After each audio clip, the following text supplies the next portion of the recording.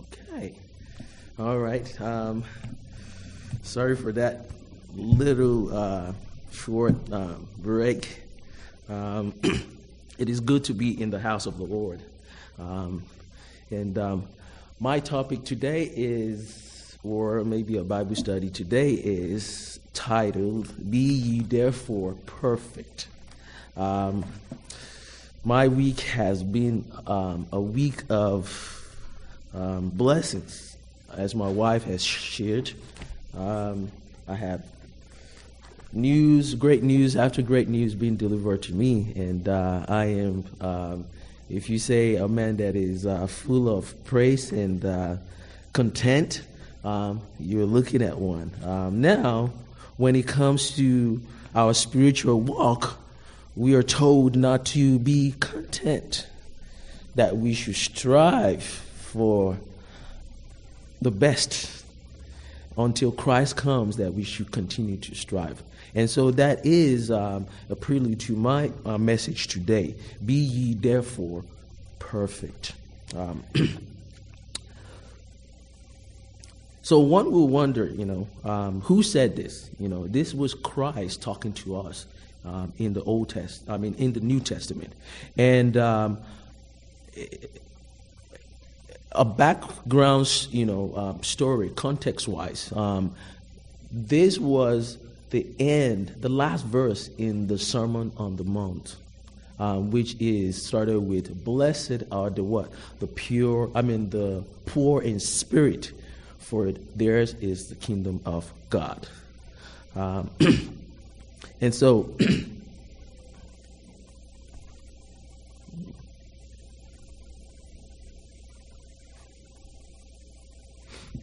all right, just a minute. I'm going to switch this around to.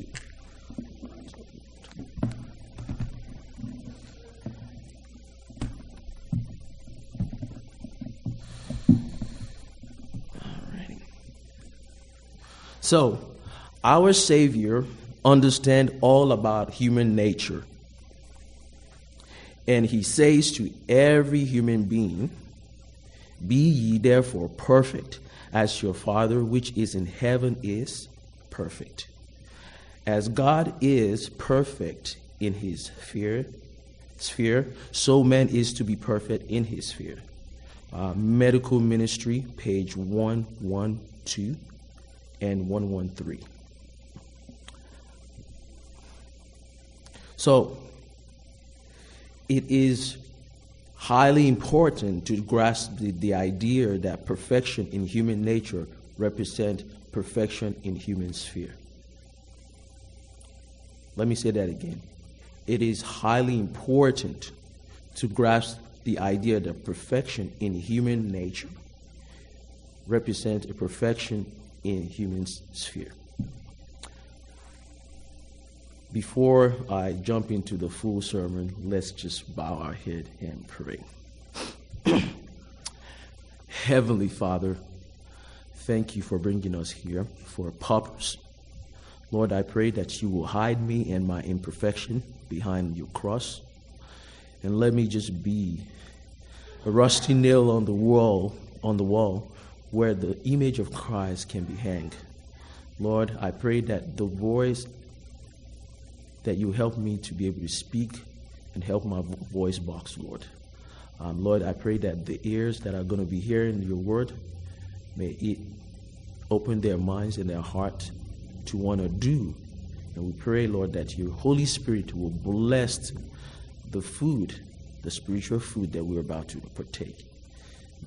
We hope and pray in Christ Jesus' name. Amen.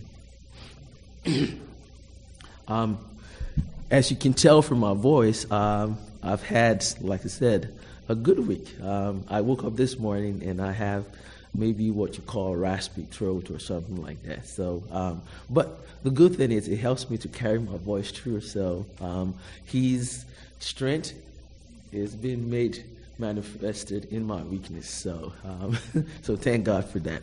So back to our conversation. Be ye therefore perfect. Our Savior understood all about human nature. He calls for a perfection as far as perfection is possible in human sphere. This is not to minimize the height of character development to which humanity is to attain, but to be realistic in understanding what is meant by such height. So he is not telling us that it's not possible, or he's not lowering the standard, but the standard we're talking about, it is very, very high. And as I will continue, you will see. In Selected Message, Book 1, page 337, appears a most illuminating reference. And here's the reference. It says, with our limited power, we are to be as holy in our sphere as God is holy in his sphere. To the extent of our ability, we are to make manifest the truth and love and excellency of the divine character. As wax takes the impression of the seal, so the soul is to take the impression of the Spirit of God and retain the image of Christ. In other words, we are to grow daily in spiritual loveliness. This reference makes plain that human beings possess limited power. Okay? That makes it possible under God for them to be able to be holy. But holy out of a sphere to the extent of our ability. We are to make manifest the truth.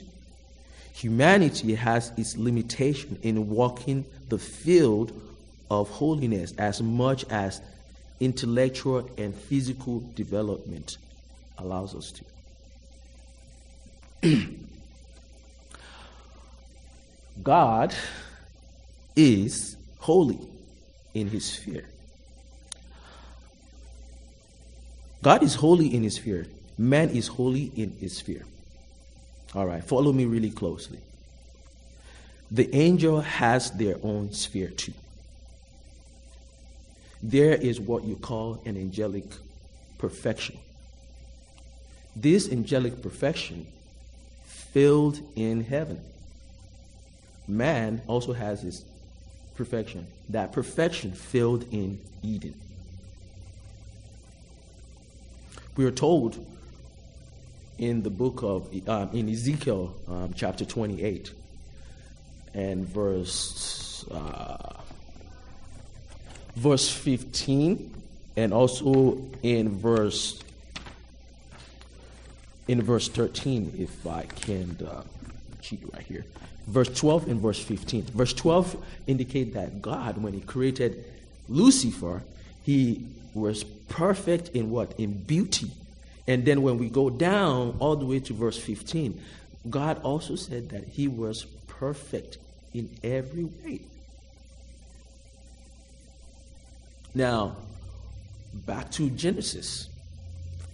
Before man's perfection failed, everything that God created was declared what?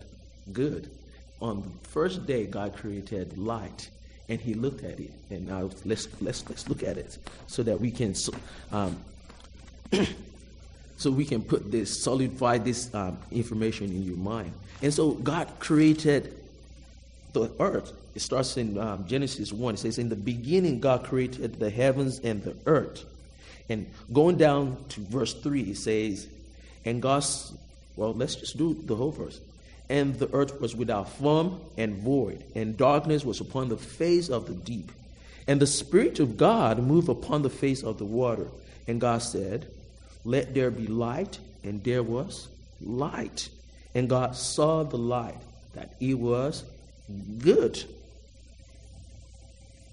Let's stop there. God created the light, and it was good. I wonder why God didn't use perfect or very good at that point. I want to share some ideas with you. Is that when God created that light by itself was perfect. But in relation to the creation week, it wasn't perfect yet because the light was shining on completed creation work yet, right? Does that make sense? When God started, it says that the earth was without form and void. So the light was shining on what? On unformed matter. So at that point, the light was good in relation to the creation week.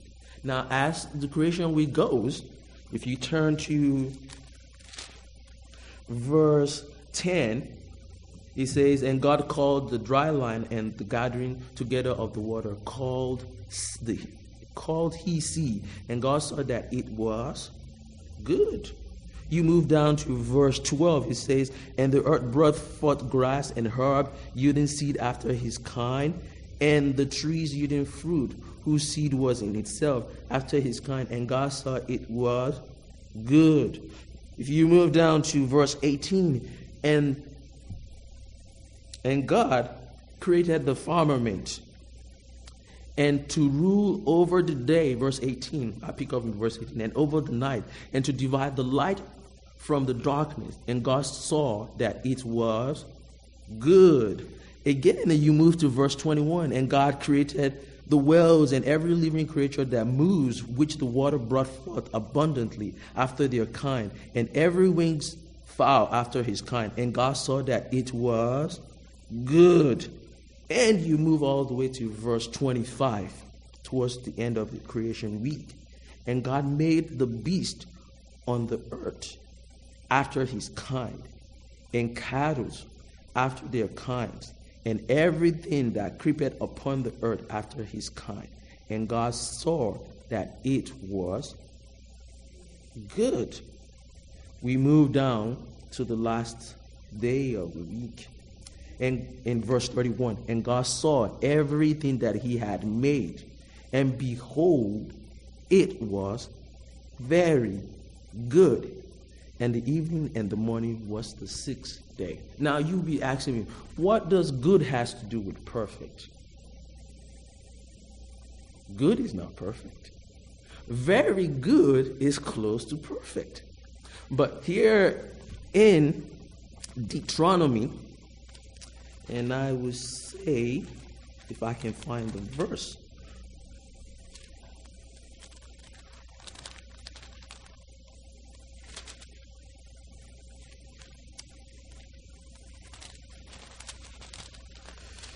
Deuteronomy, verse 32. Speaking in verse 1, and then verse 4. Let's start with verse 1. It says, are you there? I can wait. It says, give ears, O ye heaven, and I will speak. And hear, O earth, the word of my mouth. I think I have the wrong verse. Excuse me.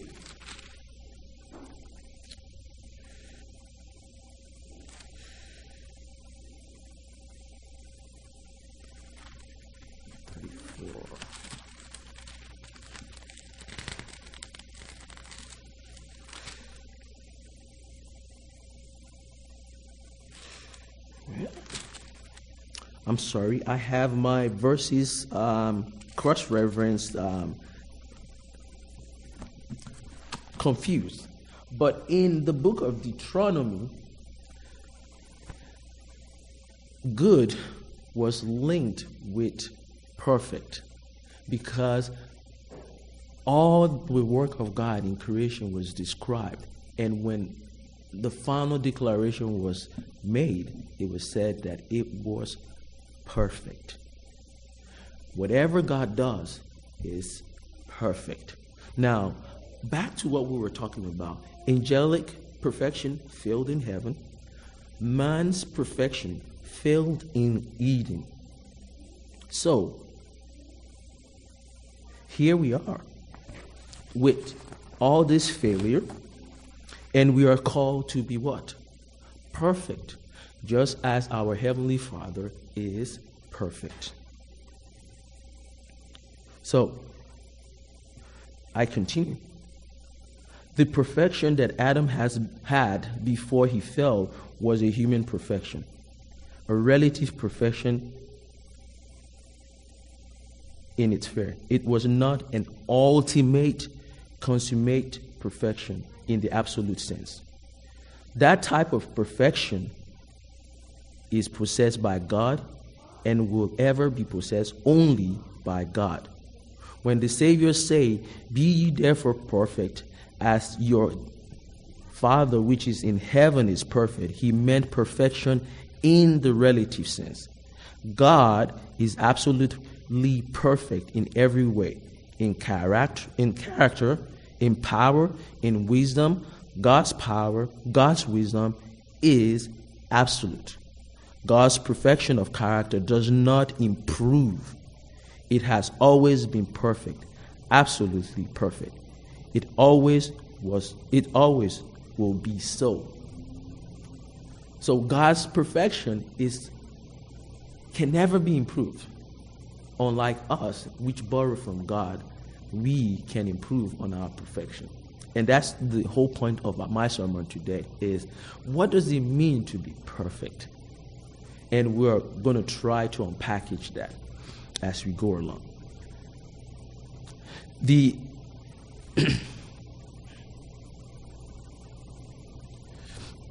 Excuse me.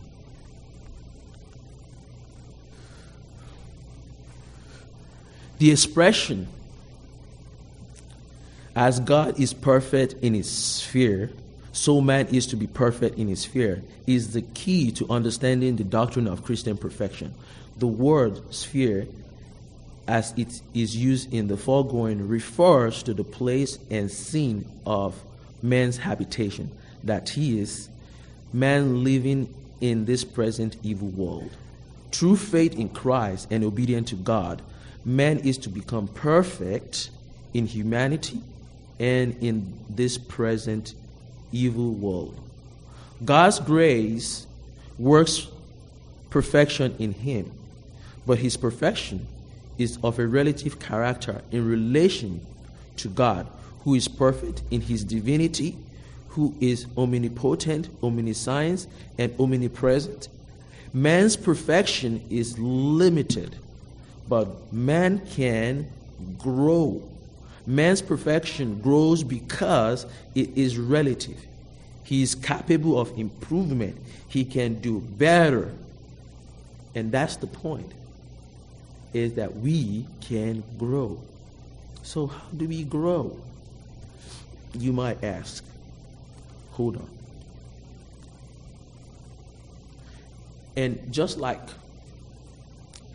all parallel that are not perfect, this might not be perfect, but we will try. Okay? As in nature, so is grace. There can be no life without growth. The plant must either grow or die.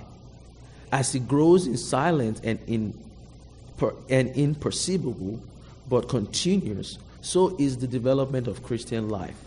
At every stage of development, our life may be perfect. Yet, if God's purpose for us is fulfilled, there will be continual advancement. Sanctification is the work of a lifetime. As our opportunity multiplies, our experience will enlarge and our knowledge increase. We shall become strong to bear responsibility, and our maturity will be in proportion to our privilege. Here, I highlight the idea that that we can grow. And even though one cannot see that growth, does not mean that you are not growing. It is the work of God. that he wants to do in you.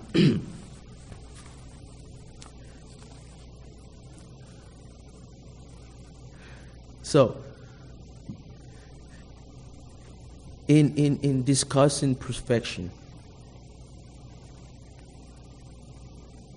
in the human spirit, it is hard to find a perfect illustration or parallel. But illustration, faulty as they may be, may have meaning in the statement just quoted.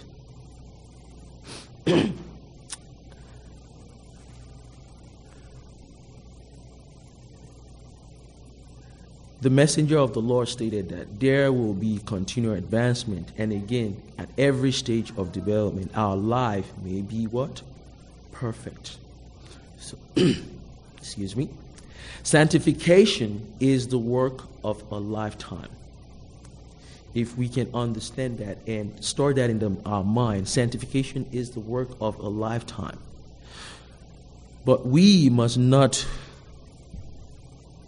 overlook this important truth, that the work is still the work of the Holy Spirit within us, and not our mere effort to measure up to the divine standard. Christian growth, which is sanctification, is possible only by the continuous surrender of our will to God. Excuse me. So, you might say, the faith that is unto salvation is not a casual faith, we are told. It is not the mere consent of the intellect. So, it's not about, I have this powerful thinking mind that I can think my way through perfection. It does not work that way. Excuse me. It is belief rooted in the heart that embrace Christ as a personal Savior and assures that He can save unto the uttermost all that comes unto God by Him. To believe that He will save others, but not save you, is not genuine faith. But when the soul lays hold upon Christ as the only hope of salvation, then genuine faith is manifested.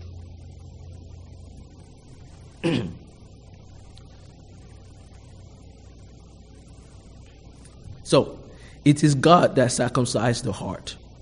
The whole work is the Lord's from the beginning to the end. This faith leads its possessors to place all the affection of the soul upon Christ. Everything. You place it upon Christ. His understanding is under the control of the Holy Spirit, and his character is molded after the divine likenesses. His faith is not a dead faith, but a faith that works by love. We've heard that so many times. A faith that works by love. And leads him to behold the beauty of Christ and to become assimilated to the divine character.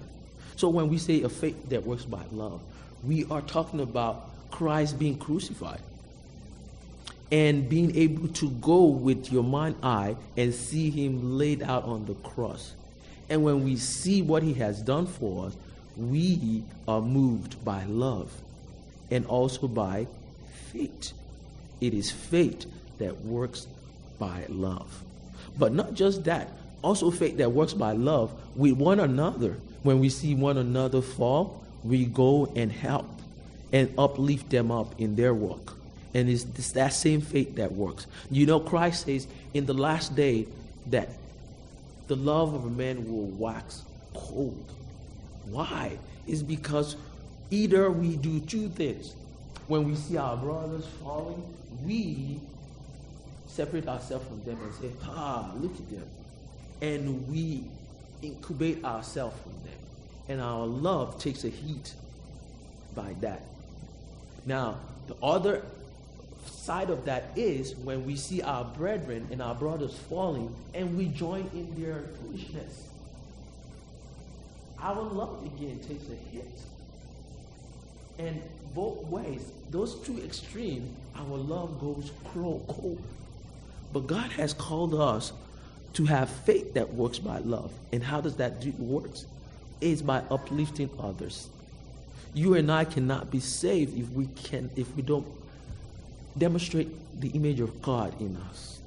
And either by our action or by preaching or by saying it. That is faith that works by love. So we keep going. His faith is not a dead faith, but a faith that works by love and leads him to behold the beauty of Christ and to become assimilated to the divine character. And the Lord thy God will circumcise thy heart and the heart of thy seed, to love the Lord thy God with all thy heart and with all thy soul, that thou mayest live it. Selected Message, Book 1, page 391. So, here we go. Concerning Christian maturity, Sister White writes, as our opportunity multiplies, our experience will enlarge and our knowledge increase. What does that mean in our perfect work with Christ? As a baby Christian, you don't know everything. But whatever you know, you take and run with it. Your experience starts to increase. Your opportunity starts to enlarge. As we continue, God keeps giving us more understanding. And when He shows us something and we say, and we stop, that growth stops. It just stops. And our way to perfection takes a hit. And so Sister White is saying, as our opportunity multiplies, our experience will enlarge and our knowledge will what? Increase. We shall become strong to bear responsibility, and our maturity will be in proportion to our privilege. And that's why we can say that you can obtain perfection in every stage, is that when we do what God has given us, we might not know everything, but the light that has been shown us, if we are following it faithfully, we are perfect before God. And I'm running ahead of myself, so let me pace myself a little bit. Bear with me. So,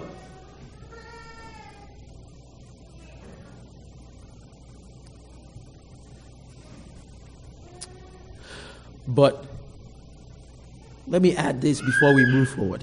May I add this, that nature succeeds better than moral men or immoral men to reveal God. What does that mean? When we compare our perfection to God's perfection, we remember that we have our moral imperfection as fallen being. God has his moral perfection as unfallen God. Now, what I'm trying to say is, when we look into nature, take a walk in nature, it reveals the perfection of God better than you and I. Even though they're not moral beings. But even with that revelation, it is imperfect because of sin.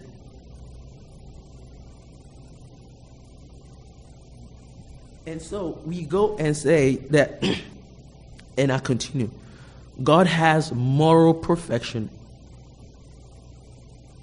as the unfallen God.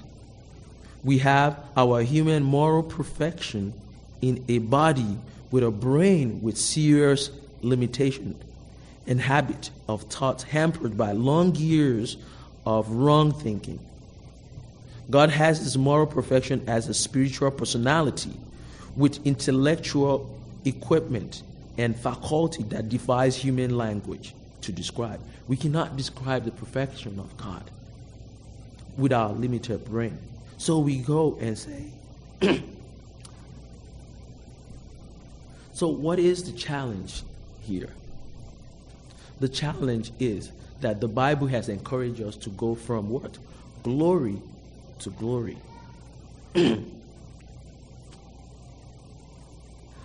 The Bible and the spirit of prophecy urge the believer to go from glory to glory. The Christian is to attain to the highest reach of spiritual growth possible in his mortal state. This growth goes on throughout one's mortal life in this world. The greatest manifestation of the power of God's kingdom on earth is seen in human nature, brought to the perfection of the character of Christ. So why do we need to be perfect? It's because we are the ambassador of Christ here on earth. And we can show the perfection of Christ in our work. It draws people to God. And that's why when we don't act in a Christ-like way, we draw bad attention to Christ, to God, to the religion of God. So, let's move on. From glory to glory. The Christian is to attain the highest reach of spiritual growth. But to obtain the divine character on earth requires a personal faith in the righteousness which Christ developed while he was on earth. So why has Christ come for us? One, to die for us, and also to be our example. The Bible says that Christ is our example. So, now, what we're talking about is not easy, and we're saying it. But to obtain divine character on earth requires a personal faith in Christ's righteousness, which Christ developed while he was on earth, which we can take. This is the hope of God's people. At any time in sanctification, it is possible for a Christian to lie down upon his pillow at night and rest in the hope of Christ's righteousness. He may be complete or perfect in Christ and his perfect righteousness. At any time in sanctification, be accepted by God. With this, God is satisfied. When we offer the righteousness of Christ, God is satisfied. We can go to sleep in peace. It is what we get as the fruit of the Spirit. You know, the fruit of the Spirit is what? Yes. Yeah. And, you know, I have so much information that I want to share about this. And I have to write some of them out. Is that, you know, you've heard so many times in the Bible, the Christian walk. And so you might ask, what is the leg that a Christian works on? What is anatomy of a Christian walk? It is the Spirit, the Holy Spirit, and the commandment, the law. And that's how we walk. We take each step. The Holy Spirit helps us to understand the law, and we read the law to understand the Holy Spirit. And it's a constant walk in our Christian walk. But I wrote that out of that, but I just wanted to share that with you.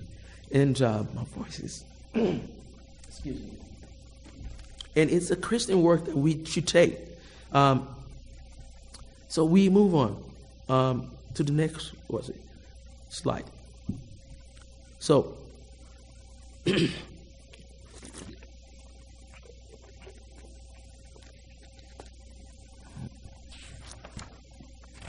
I am almost done with my sermon. And if you can take anything out of it, I hope that you take out that when Jesus says, be ye perfect, it is a commandment. And like creation, when Jesus called out light from darkness, He can call light into your darkness. So, if you can take anything out of this, it is possible to be perfect in relationship to Christ. So I continue. I've lost my train of thought, so I will continue. Your hope is not in yourself. It is in Christ. Your weakness is united to his strength.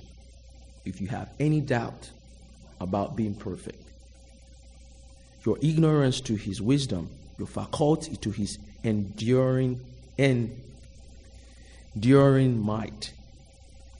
So you are not to look to yourself, not to let the mind dwell upon self, but look to Jesus Christ.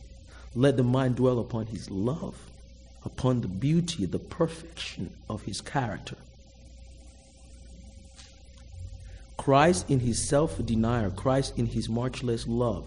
This is the subject for the soul's contemplation. It is by loving him, copying him, depending wholly upon him that you are to be transformed into his likeness. Step to Christ, page 70 and 71.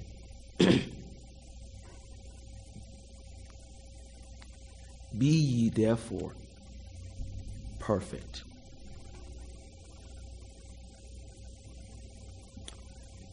The last verse in chapter 5, Matthew chapter 5.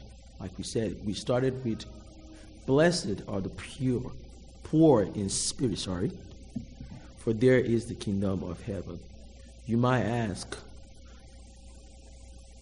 the same Christ said in Revelation chapter 3, he says,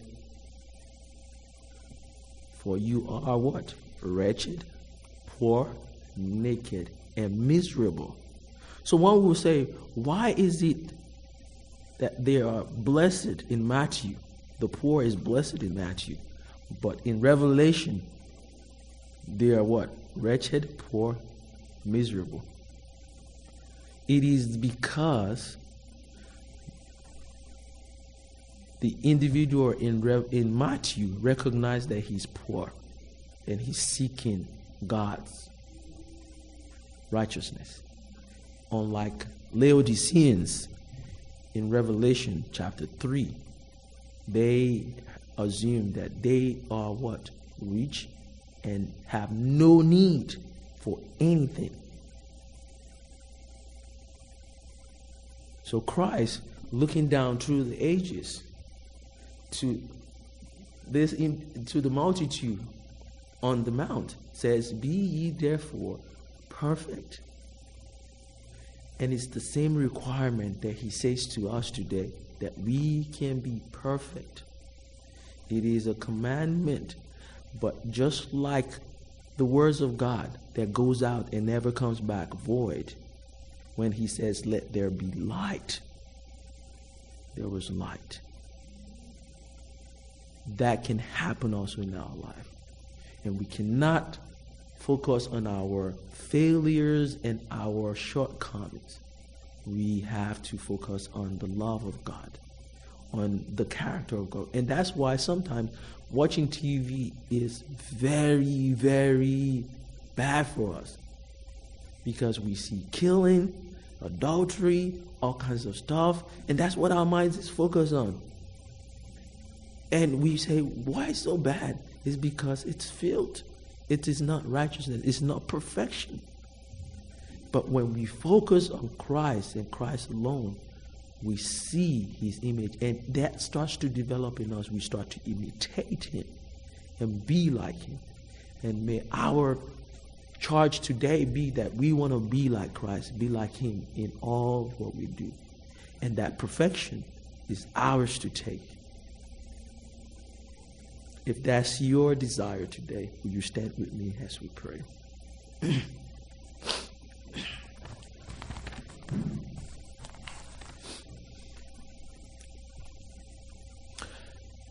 Dear Lord, we thank you for bringing us here today, for giving us a taste of what we need to do, for putting the fire in our belly. Lord, we ask that every soul that is here today, that you will sanctify us by your truth, because your word is truth. May this truth follow us all for the rest of our life, Lord. May your will, Lord, be done in our life as it is done in heaven. May your prayer come true for us. Lord, we pray that this moment that you will declare us righteous in heaven. And because we know and we have faith that your word goes out and never comes back void, we ask that we are happy, and Lord, help us to uphold, to see the standard of righteousness that we cannot attain, but that we can in relationship to Christ. With our own selfishness, we cannot. But with your love and with your Holy Spirit, we can obtain this righteousness. We ask, Lord, that you will be with those who are not here today. We pray for journey mercy as we travel back home. We pray that you will seal in our heart what we have heard and help us to be faithful in little things. We thank you, Lord, for all the blessings in our life. For we ask and pray in Jesus' name. Amen.